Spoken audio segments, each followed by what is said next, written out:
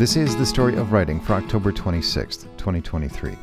On this day in 1881, Wyatt Earp and Doc Holliday got caught up in one of the most well-known gunfights of the American Wild West. It was a flashpoint in a feud between the Earp brothers and a group called the Cowboys. Despite its popular name, the gunfight did not take place in the OK Corral, though it was in Tombstone, Arizona, of course, only 30 or so miles from the Mexican border. The shooting lasted less than 30 seconds. In that time, cowboys Billy Clanton and brothers Tom and Frank McLaury were killed. Billy Claiborne and Ike Clanton turned tail and ran. Virgil and Morgan Earp were wounded, so was Doc Holliday, but Wyatt Earp emerged without being hurt. The gunfight intensified the feud between the Earps and the Cowboys, which numbered in the hundreds of men. Not long after the gunfight in Tombstone, gang members ambushed Virgil Earp, who was maimed, and Morgan Earp, who was killed. After seeing little to no action from lawmen in Arizona, Wyatt Earp took matters in his own hands. He chased down and killed some of the cowboys. The gang was ultimately scuttled by time, gunfights, or running away. And it was on this day in 1892 that the author Ida B. Wells sought a different kind of justice. She published what she called a pamphlet titled Southern Horrors, Lynch Law in all its phases. It documented lynching, the gruesome murders of black men by enraged white mobs. It was a project Wells began some years earlier when she owned her newspaper named Free Speech. The building housing the paper in Memphis, Tennessee was burned to the ground by a group of white people who were angry that Wells was documenting lynchings. After her paper and press were destroyed, Wells published the Southern Horrors pamphlet. She wrote that it was, quote, a contribution to truth, an array of facts, the perusal of which it is hoped will stimulate this great American republic to demand that justice be done though the heavens fall. It is with no pleasure I have dipped my hands in the corruption here exposed. Somebody must show that the Afro-American race is more sinned against than sinning, and it seems to have fallen upon me to do so. Wells did that and more. She studied numerous reports of lynchings, their causes, and perpetrators. She found that most of these murders took place after Southern whites claimed, without evidence, that a black man raped a white woman. Wells' skepticism of the whites' claims led her to look for other reasons behind lynchings, and she found that many of these allegations against black men were often made in places where black men were doing well financially.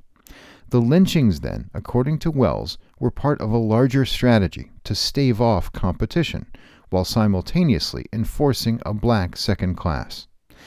In 1895, Wells published another pamphlet with even more in-depth reporting on lynching. It was titled The Red Record.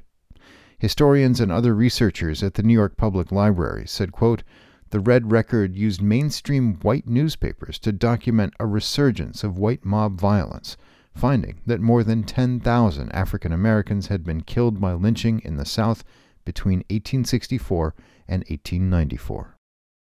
It is the birthday of the woman who wrote, do all the good you can, by all the means you can, in all the ways you can, in all the places you can, at all the times you can, to all the people you can, as long as ever you can. American human rights activist, lawyer, First Lady, U.S. Senator, and U.S. Secretary of State Hillary Clinton was born on this day in 1947. She's written a number of books from the 1996 It Takes a Village to 2017's What Happened, and co-wrote the 2021 book State of Terror with Louise Penny.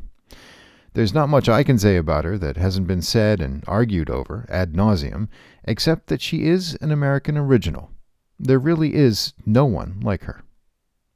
And it is the birthday of the woman who wrote, may you walk a lighted path. May you fight for truth, your truth, not someone else's. And may you understand, above all things, that you are the most important concept, theory, and philosophy I have ever known. American author Marisha Pessl was born on this day in 1977. She is known for her novels, Special Topics in Calamity Physics, Night Film, and Never World Wake.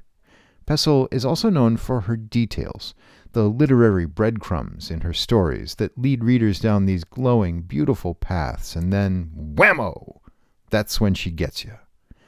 I remember reading special topics in calamity physics on a plane when the guy sitting next to me asked about it.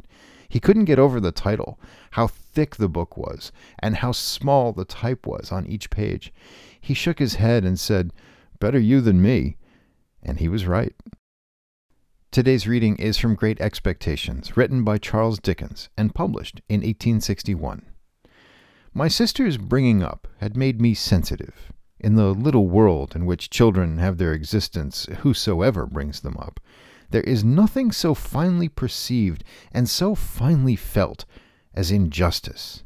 It may be only small injustice that the child can be exposed to, but the child is small, and its world is small, and its rocking horse stands as many hands high, according to scale, as a big-boned Irish hunter. Within myself I had sustained from my babyhood a perpetual conflict with injustice.